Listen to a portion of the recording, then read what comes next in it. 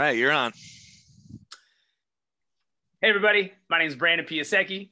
I teach high school. No, you don't. Cut that. Hey everybody, my name is Brandon Piasecki. I teach science. I've taught high school and now I'm teaching fifth grade. What's up, everybody? My name is Jim Maris, and I teach high school English in Boston, Massachusetts. Oh, retake. We'll just keep it rolling. Yeah, okay. Yeah. Obviously, we can just cut this first part. Grade, Hey, content, city. Hey everybody, what's up? My name is Brandon Piasecki. I've taught high school science and I'm going to be teaching fifth grade science next year. And I'm in California, Stockton, California. Yes. What's up, everyone? My name is Jim Maris. I teach 11th grade English in Boston, Massachusetts. Have taught in Brooklyn and then in the Arkansas Delta for a while. So happy to be podcasting about teaching. Welcome to Professional Development, where teachers talk about teaching. Yeah. Brandon, what's our question for today? Today we're talking about how did you teach remotely? Yes. So yesterday we got into this a little bit. I think we kind of talked about some of the big picture, just like personal reactions and responses to remote learning. But I feel like there's so much to say because I remember being overwhelmed. Like yesterday we talked a little bit about like sort of the transition into group conversations and like the quick pivot into one-on-one support immediately in remote learning. And like we talked about some of the challenges with just like getting kids to sign in. Oh, yeah. I don't know how hard, but yeah, I think today would be helpful to sort of fast forward into the fall. Because at that time, that was when my school was like, all right, we know that we're going to be settling into remote learning. And then we started implementing structure, like a master calendar was a good idea. And like kids need to sign on to certain Zooms at these times. And so I think let's start here. If we could just talk me through, because I'm curious about your experience with this. Talk me through the start of your Zoom school year. Like what happened? How were you thinking about it? What was going on? For sure. The year started off a lot better than it started in March of 2020. I will say. I think, and across the board, in my anecdotal conversations with other teachers, I feel like it was similar. Sign-ins were way higher. Like attendance was almost like normal school attendance. Mm-hmm. In terms of sign-ins. So I think the challenge when it comes to like there's a difference obviously between like signing in, like that is one like real kind of battle and problem that we had to solve through in that first few months. But once you get there, then the challenge is engagement, right? Yeah. So I quickly realized, like, at first I was very excited, like, yes, like I'm getting like, 95%, like 97% attendance, which is like pretty normal, every day. Even a regular school day, you're gonna have kids who are absent for one reason or another. And there were obviously students that had certain had Wi-Fi issues here and there, and that's always a given. But by and large, I think partially because students had already had 3 months of distance learning with Zoom, and like I think some of the Wi-Fi issues and logistical challenges there, or technical challenges, were resolved for some students at least. So just speaking from my own experience, like attendance and sign-ins were way higher. So the challenge was engagement. Like, how do you, like a kid signed on, I see his name, maybe even the camera's on and it's like facing the ceiling. And like, I'll be honest, like the battle of like having your face on camera 24/7, like I started doing what I could to encourage that, but I didn't want to make it a battle. I didn't want to make it a fight. So as far as I thought, when I thought about like my approach, partially because of our class time was shorter than our normal class periods would have been, like in like a regular school year. With our regular school year, we had block schedule with 95-minute classes. Now it was still block schedule, but like same exact like days, 8A, B day kind of thing, but classes were only 60 minutes. So I'm going at 2/3 of my normal class time. And so like time is precious. I can't spend time trying to convince students to turn their cameras on and put their face on camera. And so it became like, if I got an engagement from you in any kind of way, whether it was talking, whether it was chat, that was sort of how that was my strategy for being efficient. Yeah. and kind of navigate those waters. What about you? Yeah, it's How was interesting that to hear. the year with Yeah, I Zoom? think the whole cameras on debacle is really funny to think about because um there's like man, my head is going in all kinds of different places because um it for us it was a requirement to have the cameras on, right? And but there's all these ethical issues and people were like, well, can you is that okay to like require that kids have their cameras on and like initially we were supposed to literally remove them from the Yeah. Zoom room. Like if For if us, they it had was too. yeah. And like It it was. was it was basically like you're not in Goodness. class. We got a little I'll wait for the internet to come. We back?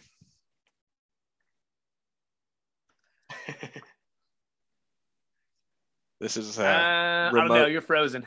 remote teaching right here. There it is. Okay, you're starting to move. Your body is catching up with your sound. I see you nodding your head. Yeah, okay. Am I back? You're getting there. Okay. Okay, I think you might be back now. When you said okay, it seemed to be matched up. Good. Are we matching up again? Not quite. See, this is how remote teaching is. This is like it what often is. like a Yeah. mat like this is like teaching your lesson. You just kind of have to sit and wait Yep. sometimes. I love it. It sounds like it sounds like it's catching up a little bit. Yep. You got it. You're back. So yeah, the cameras on thing was like a real headache because some kids were like they just would refuse, right? And so like what would end up happening is like we were supposed to treat it as though they were like not attending class and like being sort of I don't know, not disrespectful, but just like completely opting out. And like that kind of is what was going on. But like Aaron's brother just graduated from Cornell. Like he did an entire semester at Cornell University and he never had his camera on, right? So like what are the expectations? It's an Ivy League school. He's getting a high, a really good consulting job as fresh out of college, like did an entire year of Zoom and basically never had his camera on the entire time. And I think like for me, I remember chatting about him. I remember chatting about that with him because it was just this really clarifying moment of like, oh man, how are we thinking about the assumptions and the motivations and how we're thinking about what the kids are doing behind the screen as, a high school student versus a college student and what's the level of trust that's there. And so that was an interesting thing to have happen. But I definitely remember like at the beginning of the year, we were required to be like, well, if the kid doesn't have the camera on, you should text the kid. And I'm just like, no, like I don't have time. Do you understand that there's 8 kids who don't have their camera on? Like I'm not going to stop my lesson to text 8 kids. Right. To tell them to put their camera on. So then it was like, then the administration was like, okay, yeah, you're right. Instead, just put them in the waiting room and text administration. And I'm like, no, also no to that. Like, I'm not going to, like, why don't you monitor my Zoom attendance, which I submit on time? Like, what's the point of me submitting attendance every single period if I am then during the lesson required to do digital follow-up and micromanage who has their cameras on or not? Like at some point, the kids are just going to stop signing on. Like right. At least they're on. That's where I was at. And, I think for me, this year, a big theme for me as far as in terms of reflection on how I think about, because I feel like oftentimes teaching, like there's going to be assumptions made. It's like a natural battle we have to sort of fight within ourselves, like and reflective process we have to go in with ourselves, no matter what format we're teaching in. There's going to be like we're operating on limited information because even in person, you can't see what's going on inside a student's head, right? And so you're operating on body language, right? You're operating on like lots of little like subconscious behaviors or signs that you're trying to kind of read the room and read students' behavior so you can respond best to them. so my big theme on that this year was I was very the phrase there's that line everybody's going through some kind of battle that you know nothing about, so be kind. Yeah. Like that phrase is sort of my theme. And so I gave a lot of students the benefit of the doubt when it came to things like cameras, and like, you know, deadlines and like I may have over indexed on that a bit on the forgiving side, but I just felt like if there was ever a year to over index on forgiveness and empathy, it was this year. Because you're right, like some students were just doing it because they didn't want to, or like because, you know, there may have been like an air of like disrespect for like the rule or whatever the case may be. But then it comes down to consistency. Like, so I know that there's going to be at least one or two kids who really just don't feel comfortable with their camera on. Mm-hmm. So then it's like, well, then I got to figure out like I don't have time to figure out who is not having their camera on based off of their comfort, based off of maybe like the Wi-Fi like is better when the camera's off because it's using less bandwidth, like, you know, like who it's a tech issue, who it's, you know, maybe like they're having, you know, like we talked about this last time yesterday, you know, they're taking care of their siblings, or like they're kind of back and forth, or like they have their iPad set up in the kitchen while they're kind of doing other things around the house. Mm-hmm. They need to do because they're like, you know, at the house kind of running things. That was a reality for many of my students. So I just was like, you know what, I would love to see your face, you know. And I didn't see very many students' faces. That's the reality. It became it was hard for me. I think it was almost like harder for me emotionally because of my extroverted personality. I love that face-to-face interaction. Even over Zoom, face-to-face is going to be a better experience for my own personality type. But I just was like, I really over-index on like benefit of the doubt. You know, I don't know. I want you to be engaged however you can be engaged. And I don't know if that's the right decision, but it was what I chose to do. I think it was good for efficiency. Like you said, like we don't have time to figure out, right? We don't have time to personally reach out to each student and talk to them about like turn your camera on or figure out what the deal is on that. Yeah. Wasn't practical. Yeah. So beyond the whole camera, I mean, the camera thing alone, right? Like that, to me, that was the first, I might say, inflection point of testing how, like, basically it was my first sort of test of what remote pedagogy, right, like actually looked like, and how do we think about remote learning, and how do we think about what the teacher is expected to do and what the students are expected to do. And I think it's very easy to be like, well, the teacher is expected to present slides, and so you put on the Zoom screen what you would put on your whiteboard, and then the students turn in the thing on Google Classroom. And like, I think unless you've been teaching, that's a very cursory sort of understanding of all the different things that can happen. But yeah, right. And it's like, and even then, like, it's much more than that. Even right. And there's actually so much skilled teacher moves that you do to set up a kid well to answer the question, right? And that, like, you know, call, return if the kid doesn't like answer the question, right? You know what I mean? Like standard kind of basic stuff that happens in an in-class discussion. Brandon, what's the answer to question 3? I don't know. And then you say, I'm going to come right back to you, call the kid who says they know the answer, come back to you. Like that's like a simple move that a lot of teachers do like all the time. And those types of moves are obviously not available to you, right? Like a lot of the fundamental pedagogical moves that you do as a skilled facilitator of the lesson in an in-person setting, those tools are kind of gone. And so I was wondering also, like, how did you, because I assume you kind of felt similar to me in terms of like ground zero of building up engagement and figuring out what works and what doesn't work. So what did you notice in terms of engagement at the beginning of the year, and like how did you adapt to increasing engagement strategies? Good question. So the strategy you mentioned, call, return, that strategy, I did my best to still, I maybe adapted it to Zoom.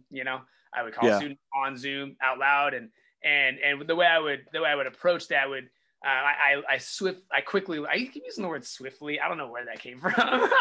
Jonathan. I quickly learned that some students just don't at least at the beginning of the year, especially more so. Some students didn't feel comfortable talking over Zoom as much. Yeah. So one strategy, it was more of like, I think you're right. Like it's not the same strategy as you have in the classroom where it's so easy to just be like, boom, boom, boom, back to you. Mm-hmm. But I adapted that to fit the Zoom setting. It was a bit more time consuming, and I had to kind of reconcile that time that it would take up, because when you ask a whole class of students on Zoom a question, or if you ask a specific student in a whole Zoom class a question, it can take a little while for them to respond back. It's not automatic. Every once in a while, like there's internet, and so you don't hear what they say right away. Maybe they're not talking the mic clearly. There's all these other variables that can be a factor in hearing what they have to say. But I would still do that. That's one way I would keep them engaged. I often had students. Anything that involved reading, I would have students read it. I never read anything to my students. I would always have the students read whatever activity we had. Let's see. So you mentioned the call, respond if a student says, I don't know.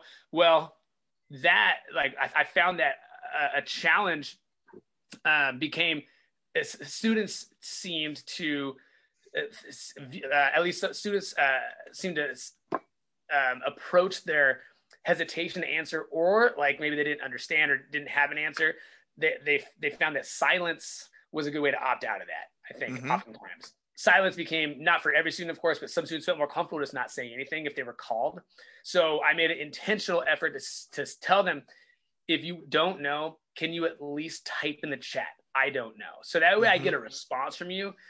And I know that you aren't saying something. I know that you are hearing me is what it came down to. I think that became a major communication principle. Like, I need to know you hear me. I need to know that you heard the question, and I want to know that you legitimately don't know. If you don't know, that's fine. Right. At least right now, of course, not everybody understands it in the first time or the second or the third time, but I need to know that you hear me. And so when I would ask questions in order to engage and gauge my students' understanding, I made it very intentional. If you don't know, put in the chat. Another strategy would be for more general check for understanding questions for the class. Maybe it's a question that is a little more challenging, right? Or it's a new topic and I'm just trying to see, are you tracking? Maybe you see who gets it. Is anybody getting it yet? Then I would often use the chat for that, because that's an easy, I think there's a little bit less of an emotional hump or confidence, mountain to climb for students to put in the chat. It's just easier. It's on the spot. For some reason, I feel like there may have been just a little bit more of a timidness or just fear of talking out loud over Zoom. I think that's a reality that I have to try to figure out. Yeah, I quickly used, because I was initially nervous about the chat, because sometimes, and some kids were, they would make jokes in the chat, nothing was disrespectful or inappropriate, but there were times at the beginning of the year, there were times when people were buddies were chatting everyone and publicly kind of teasing each other, and all that was fine, but it is a little it's distracting when you have this orange Zoom light, right? That's constantly lighting up. So I would tell people sometimes I would just shut the chat off, which you could do, but I would tell people, just don't be blowing up the chat box while I'm trying to deliver. It's the same kind of thing that you would say in person, right? Don't raise your hand and ask to go to the bathroom when I'm trying to deliver the key points, right?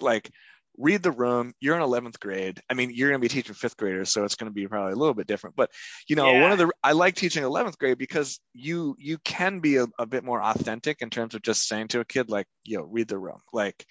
This is not the time or place. And some kids don't, some kids are further along than others in that sort of social skill set. But the chat that I really ended up using, I would say probably by October, November, in person on a day-to-day basis, I go one to, I probably 3 or 4 times a lesson just as a check-in, like 1 to 5, how are you feeling? Like, are you with me? Right. I do that all the time. And I got coached, right? Like I got coached one time in a coaching meeting. They were like, that's not really reliable data because like some kids might give you a 5 and they're not actually understanding. And I'm like, I don't think you understand the point of this strategy because I'm I'm going to grade the kids' work at the end of the lesson and I will know who understood or who didn't. What the purpose of this is for me to understand how the kids themselves feel about their own understanding of the lesson, right? But I constantly, I'm like 1 to 5, is this confusing? Because sometimes you say something and you think it's really clear and then it's not clear. And if I look and I have, some of the high flyers are like, nah, bro, that's a 2. You really confused me. Then I'll revise it or I'll ask. Oftentimes what would end up happening is I'll explain something and 2 kids will give me, 3, 4 kids will say, I'm at a 4 or a 5. And then everyone else is like 2 or 3 or 1. And now I was using that really kind of as a worm calling strategy. And I would say like, okay, Damari, you said a 4, repeat what I just said, because apparently most people didn't get it. And that really worked really well because a couple of things would happen. One, you get a lot of data for how the kids are, like you get a lot of really immediate data. These kids say they're at a 4 or a 5. These kids are saying they're at a 1 or 2. Yeah. What also happens when I did that 1 to 5 thing in the chat was, if the kids are not paying attention as it became routine and they see the orange Zoom chat light up, they will know, oh, okay, I should stop playing Call of Duty right now. And I will, like, Mares is trying to like do something, it was like a visual sort of cue to pay attention because there's some sort of transition point in the lesson. And so I would, Stop playing Call of Duty. Yeah, just press pause. And then, so I would say like, oftentimes I would understand, okay, 1 to 5, are you with me? I pretty much knew generally who was going to say 4 or 5. And then I pretty much knew who was going to say that they were a little bit confused, but they would answer immediately. And then I pretty much knew who kind of only answered a 1 because suddenly they saw the Zoom stuff going off. And so that was a quick and easy sort of just engagement strategy. Like, yeah, I understand. Obviously the students might be wrong about their own self-assessment of their own understanding, but at least they're telling me how they are feeling about the content. And I can kind of compare that to their work or their essay or whatever it is. I like it. What were some maybe new apps or new like kind of tech tricks you learned? You mentioned using the chat in this way. Yeah. Like what were some other like tools you sort of had to like kind of figure out, but that ended up working well for you? So I started with Nearpod. I think a lot of people started with Nearpod, and it's cool. Yeah, you guys did. Question. Yeah. I started with Nearpod. It's cool. I think it's a really great software. But for me, as an upper level English teacher, like, and also kind of going back to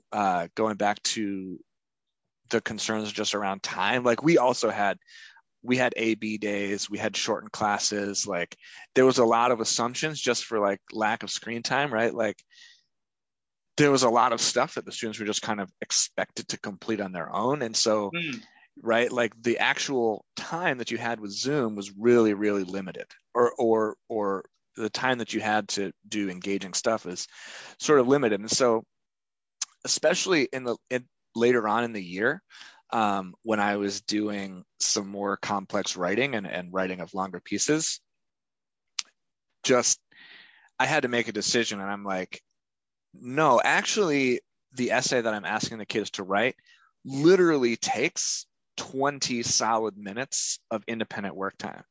And so if I'm asking them to do 20 minutes of independent work time within a 45-minute lesson on Zoom, I do not really have that much time to like waste 5 minutes on the Nearpod sort of share out, because only 3 kids will post on the Nearpod, and then I have to transition from the Nearpod into Google Classroom and be like, all right, kids, go to Google Classroom and open up this assignment. Like, I actually had just to kind of make fun of my kids one time, I made my Zoom background my slide with a quote from me that said, "It's posted on Google Classroom, Jim Mayers," and that was like my entire Zoom background.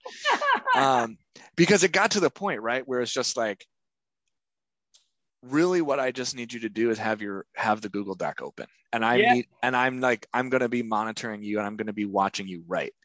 And so what I would do is I would have the vast majority of my time, just because of time constraints, and I would use Nearpod for if I had a specific purpose of like collaborating in a specific way or using a specific feature of the Nearpod. Like, the biggest features I had from Nearpod were the Collaborate board. I didn't have any. The Collaborate board was a big one, and I would use the slides obviously to push out content. But eventually, what ended up happening was I just would share my screen all the time. I just get on Zoom, share the screen. I would have Google Slide Deck. I just would have my slide deck ready to go. Yeah. If I needed them to pay attention to the slides, I was just sharing my screen, Google Slides or whatever. And then whatever I wanted them to open up, I would immediately go into Google Classroom and open up the thing that I had posted for them in Google Classroom, because that visual was going to help the kids who, didn't know what to open up or didn't hear the instructions or whatever. So honestly, because it was an upper level writing course, and I didn't really need a whole lot of some of those, and I had a textbook. I'm a huge fan of textbooks. I know a lot of people don't like textbooks, but I'm ride or die textbook, man. Like 10 years. And I was actually thinking about that exact, like randomly, I was thinking about like textbooks and like my sort of preconceived notions about textbooks. I think I was like super anti-textbook for no particular reason. I was like, I'm just more content, it's so much better, more organic and authentic. But like, good textbooks have a really solid place. Oh yeah. We're both anti-textbook because we brought up with TFA, who thought they could reinvent the whole system, and obviously they can't. And there are a lot of really bad textbooks out there. There are a lot of bad textbooks. Like, yes. You got to have a good one. I think that's a reality too. We got to acknowledge. I hear that, man. So I would kind of rambled about that. What were the tools you used? Like, you taught science. That must have been hard. Mine are more science specific. But like Nearpod was like my go-to like new app that I learned, and it wasn't a whole lot to learn. It's just basically like a really awesome way to present like keynotes or PowerPoints with way more interact. It was I like the ability for like quick quizzes and like really quick feedback. I used what it was really helpful for me was I could film a lab, and then I have a quick quiz, like, or a quick like share wall where students can just like, well, what did you observe? A really, really good way to measure engagement is the question, what did you observe? That's a question that is pretty science specific, but I think you can still, that's a very general question. You can take to almost any subject, I think, like, just to introduce a new idea. Like, what do you observe? I say, what do you notice all the time? We read something. What do you notice immediately? A text reading or something like that. Yeah. And I think that's a really good like tool that is something that you can take from like any classroom setting. You can ask that question as a way to gauge, as a way to check for who's just listening and watching. Because, I remind students, of course, that I ask the question, literally, like, it can be anything that you observe. And I noticed when I was doing like classwork grades and checkoffs, the most consistent submissions I got were Nearpod assignments. I had a couple students who just didn't do, because, I had PDFs of practice problems and PDFs of questions, and I had students submit lab write-ups and stuff like that. Virtual labs for like other tools I'll talk about. I'll just mention some other tools if anybody is in the sciences and would like some of those resources. Probably heard of them, but just to kind of reiterate what we use in Zoom and the remote learning setting. But students who didn't submit anything that I had on PDF or something like that, they would do Nearpod stuff. Yeah. And they would like answer questions in the quiz, like things like that. And I don't know, it was just like the Nearpod format just was easy to navigate for them, or just because maybe it was like right after a lab video that they were more engaged with because I'm doing like a cool experiment or something like that. I don't necessarily know the reason, but that would be my prediction. Is Nearpod it flows nicely and is a great way to engage students in this setting. I think it's a great way to engage students in like the regular setting too, maybe more like the flipped classroom setting. Yeah. I think there's a lot of power to a lot of potential for like a flipped classroom setting. So I may, we'll see how next year looks, but I'll have it in my back pocket as a potential tool to use in the future, even in the in-person setting. For science, I'll briefly talk about that. PhET simulations, PhET. Those are becoming pretty mainstream. They've been around for a while, but what they have been doing in the last like 5+ years is making more and more of them HTML5 as opposed to just Java. So it's just easier to run. You can just go to your web, go to anything that has a browser. You can just give the link to the students and they can open it up. So it's just much more easy for students to access. So that was a really awesome way for me to do like legitimate labs, because ultimately, a lab is an investigation that allows you to, test an independent variable and a dependent variable. And that was like, if I can get my students to really practice this and visualize like chemistry concepts, then you know what, like this year was still net positive. There was some value. And what the simulations do provide that I would still use them in the real classroom for is simulations offer a really awesome look at like really, really difficult to visualize concepts like the atom or gas laws, visualizing how gases will behave like on the atomic level. Because you can do an experiment in our classroom with a balloon and observe like, oh, we heat the balloon up, it expands, we cool it down in the fridge at the freezer and you see it shrink. But you just see on the macro scale the balloon, right? You don't see the molecules of the air molecules inside the balloon and observe their kinetic energies and the difference in the speed, like from the freezer to the room. You can imagine it, but having a visual for that is so much more powerful, I think, for students. So PhET simulations were big. And there was a new app that I actually was like, they emailed a bunch of science teachers like kind of randomly like 2 years ago or 3 years, I think 2019 maybe was when they first reached out, and I was part of like the beta testing group for it in person. I think it was in 2019, fall of 2019 into like spring of 2020 when we went remote. And the app is called Collisions, and it's a chemistry specific app. So this is like very like if you teach chemistry like or maybe like physical science, 8th grade physical science, that's a really awesome app. It's basically games that allow students to learn the chemistry concepts. So it's gamifying the gamification of learning, which could be a whole topic for another. But I think gamification of learning is the theme we see everywhere nowadays. And if you're doing anything on anything technological right now, whether it's like, Robinhood or TikTok or like, they're gamifying everything, So I think gamifying science and chemistry, like, why not? Like, my students really did enjoy. I think I had mixed reviews from my students when they were in person, like the first year I did it. Some students kind of like, it was kind of dumb, like, like just playing the game. A few students kind of liked it, but when we were doing remote learning, I think it was partially probably just because it was different and a new way to learn, and students hadn't seen anything like this before. And for remote learning, it was a nice switch from the norm. So, that would be like, what gamification is there for your subject area? I'm sure that there are new apps coming out, or like maybe there already are some apps you've heard of, they haven't tried. So just to plug that arena of just like, obviously it should be one tool in your toolkit. It shouldn't be the whole unit or anything like that, but it is a good way to just promote engagement. So let me a couple questions here it's fascinating to hear this from a science perspective. And let me express one concern that I have about the whole gamification thing. And Yeah. I'm curious because it's not something that I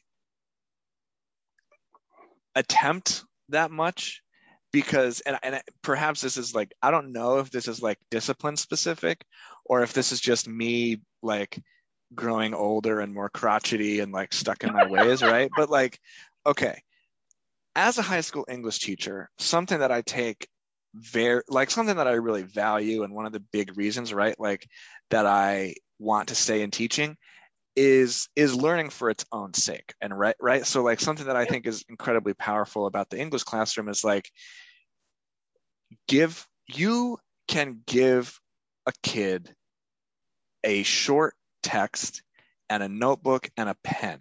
And that's all you really need to have like a really life-changing experience or realization, right? And so like to me, a minimalist sort of approach, right, to the humanities, to me has a lot of value. And I didn't always used to sort of be this way, because I was very into like, oh, what's the coolest app and what's the new tech thing, and Yeah. I mentioned in the intro, like we partnered with New Tech and project-based learning, right? So like I'm not trying to say that it doesn't have value, but I sometimes wonder I sometimes kind of wonder if things like, and I should say, I don't really know a whole lot about what you mean by gamification of learning, but I do know a little bit about it. And where my concern of this is coming from is like, at what point are we doing too much Oh to yeah. to package something for the kid that's like, I'm going to do this thing for you in order to make this learning really cool and interesting for you, when in fact the way that molecules behave on the surface level and how they interact with each other differently on the surface than within the inside of the atom or whatever, like this stuff is interesting on its own. You know what I mean? And I feel like sometimes we're doing a little too much. We're not giving the content enough credit to say, no, look at this, look at how cool this is. And just, instead of sort of packaging it, I don't know. I feel like you get the idea of what I'm saying. So I want you to just kind of respond to that. Like, what Oh yeah. is gamification to you? How do you use it? And how do you balance that with some of the concerns about, learning for its own sake? That is a very good question. And I think you point out the drawback to the gamification approach. As technology improves, the ability for gamification, very general term. But there's only going to be more apps. There's only going to be more games. There's only going to be more, I feel, unless something changes, but I feel like the direction we're headed, like, I think as teachers, like it's important to be aware of these as tools. You mentioned like atoms are awesome in of themselves, or like just like that idea of like molecules and chemical reactions should be enough. And in theory, like as a person who loves science, Right. it's more than enough for me. Right. I'm way over here. I'm in that percent. There's like maybe like that clump in the middle, people who are like generally like interested in like, science is cool. It's interesting. People who like Bill Nye the Science Guy and like watch science videos on the internet. Like, there's like I think for all of us, like there's probably like 70-80% where yes, I think a science lab is enough. But remember, we got to think about in our classroom, students are all over the map. And for some students, that's a great point. Some students love games. Some students, all they think about is like video games. Like that's like, and so for me, it's, like I said, not all my students were into it the first year that I did it. Like, I think this year with remote learning, students were more into it because it was just like a different way to visualize things. And I think for this app I'm talking about specifically, it's really good when it comes to visualizing what happens on the atomic level when, say you heat up, like you're making coffee and you heat water up and you're trying to observe what's actually happening between the intermolecular forces of the water molecules. Like, okay, like what does that look like when water molecules is the liquid that are kind of bound together by this, like almost like a magnetic attraction? What actually happens to the energy that is holding those together, and how does the energy affect that connection when it breaks and whatnot. So students can, you can go through the games. I think part of gamification and making it effective is like, you don't just give them the game and like say, here you go. It's not a pacifier, if that makes sense. Like to where there's something for them to just do that's like educational, like an educational computer game. Like those have been around for a long time. Mm-hmm. To make it effective, you have to walk through it with them and make sure they understand like the value and how it can help them understand the content. There's got to be a connection to like what we're doing in class. So I think when it comes to gamification, like I think in the right way, I support it. Using the right context, I support it. Yeah. And also, I don't think it should be more in the enrichment category. I think it should not be like the end all be all. It should not be necessary. And there may be exceptions. Depending on the assignment, depending on like the context, etc., depending on the course, even. But I think in general, though, I think like the gamification, like we shouldn't gamify education. Like, just, right. I don't think it's a silver bullet or anything that's going to like change education. But I do think that there is a significant percent of students that, gaming as like it's becoming a sport. It's becoming, like I was saying, it's becoming so much more part of our lives. And I think my natural inclination is when it comes to these kinds of major developments in society, like in this case gamification, like let's lean into that just a little bit, just enough to reach students that we wouldn't be able to reach otherwise, or that this would be a very powerful way to reach them, a way to engage them and say, oh wow, like this is actually kind of fun, learn about this, and then maybe then that opens the door to then be receptive to chemical reactions are awesome in themselves. It could be a door into that. So that's my thoughts on that. Like I agree with you. I think I agree with you. I think your thoughts and your concerns about it are very valid. And I think as far as like tools in the toolkit, it's not going to be like my number one. But I do think when there is an opportunity, and if my lesson like content like was a pie chart, like it's a very what I was talking about is like a pretty thin slice of that pie chart. It was not going to be within like a heavy majority or anything like that. So, well, it's super helpful, and I think you raise a lot of good points about engagement, and like you do as a teacher, you have an obligation to, you do have somewhat of an obligation to think about and package your content. You're a salesman in some respects, right? Like you have to figure out a way to deliver the thing that you're personally really passionate about to an audience which might not be passionate about that, right? Like they're there because they got to be there, and you gotta sort of hook them in a way. You have to. I really appreciate that perspective of meeting the kids where they are, right? If they're on TikTok, if they're on the video games, if you're using some structures and routines that are familiar to them. And it reminds me of a routine. Honestly, I use vocabulary.com, which is a great tool.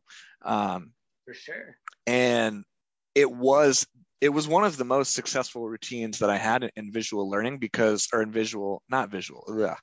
What did we do? Virtual? Zoom school, virtual learning. Yeah. Visual learning is also important. It is visual. Yeah. It's like all visual.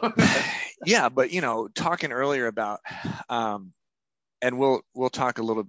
I'm sure we'll talk more about like content or our engagement strategies. But for a large portion of the year, I had this vocabulary routine. It was once a week. It was a list. I went through like etymological lists, right? So I had lists of words with specific Greek and Latin roots. And the Greek and Latin roots that I had were thematically related somehow to whatever the unit was. But I would give, the kids had a list of like 12 to 18 words or whatever that had, bene and mal, right? Like those Greek and Latin roots meaning good and bad, and they had these lists or whatever. And the routine was you log in, immediately, the first 10 minutes of class, I don't say anything. You are practicing the list for vocabulary. You have 10 minutes to practice the list. The quiz is going to be on Friday. During that time, I'm going to play the song of the day that you requested, and we'll joke around a little bit on the Zoom chat. but you are practicing vocabulary. And at the end of that 10 minutes into the lesson, boom, I would share the screen. And what's cool about what was cool about vocabulary.com was that you can isolate data for that day. And so I would say at the end of 10 minutes, I would be like, in this last 10 minutes, these 3 kids answered 72 questions. But you over here, you didn't answer any question, right? So I would immediately kind of publicly share data. It was very concrete, very sort of in the moment of like, you did this, you're at this percent mastery, and it of the list, like you're ready for the quiz, and it was daily, right? And that routine, I saw a lot of success building that up. And I feel like, that has like the leaderboard effect and certain steps for that's kind of similar, I think, to what you're talking about with gamification. So I do sort of use that idea. I think, gamification, I don't think is limited to like apps and video game type learning. I don't think it's limited to that. I think that's where I was going with it, because that's what I was thinking about. But you bring up a good point that gamification, like anytime that's a way to make learning fun, when like a really easy way to make learning fun for students, like on the simplest of tasks. You know? Yeah. And chunking things that are really like bite-sized and concrete and clear and actionable. All right. This has been a lot of fun. Jimmy, thanks for sharing your perspective on all of these things. And listeners, thank you so much for listening in. As always, if you have questions, we love to hear your thoughts or your comments. Leave a comment down below. How was remote teaching for you? What were some highs, some lows, or some strategies? Like we talked about strategies that we're going to take with us into this next school year, where we're, fingers crossed, going to be in person the whole year. And, so there's I think some definite lessons to be had. So we'd love to hear from you on that. Yeah. Thank you so much. Hit that subscribe button. Hope to see you all, hear from you all for our next episode. And then hopefully by the time of publication, we can put together a website and some socials that you can reach out. So we'll share that. But thanks, Brandon. This was a cool conversation, and looking forward to the next one. Yeah. Thanks so much, Jimmy. So much fun. Like we're going out of town this weekend, so I gotta like make sure. I got 2 things. I want to pack, and I gotta do a 20-mile training run. Attaboy. How's the training going? So it's going, man. Yeah. It's intense. Like I just kind of got on a training plan. Like this week was the first week really like going hard with a specific plan, and there's a lot of miles. Like I'm gonna put way more miles on than I have ever put on before. As a former distance runner, I can empathize with you. I'm not running that volume at all. For sure. I know you can empathize, man. You've been there.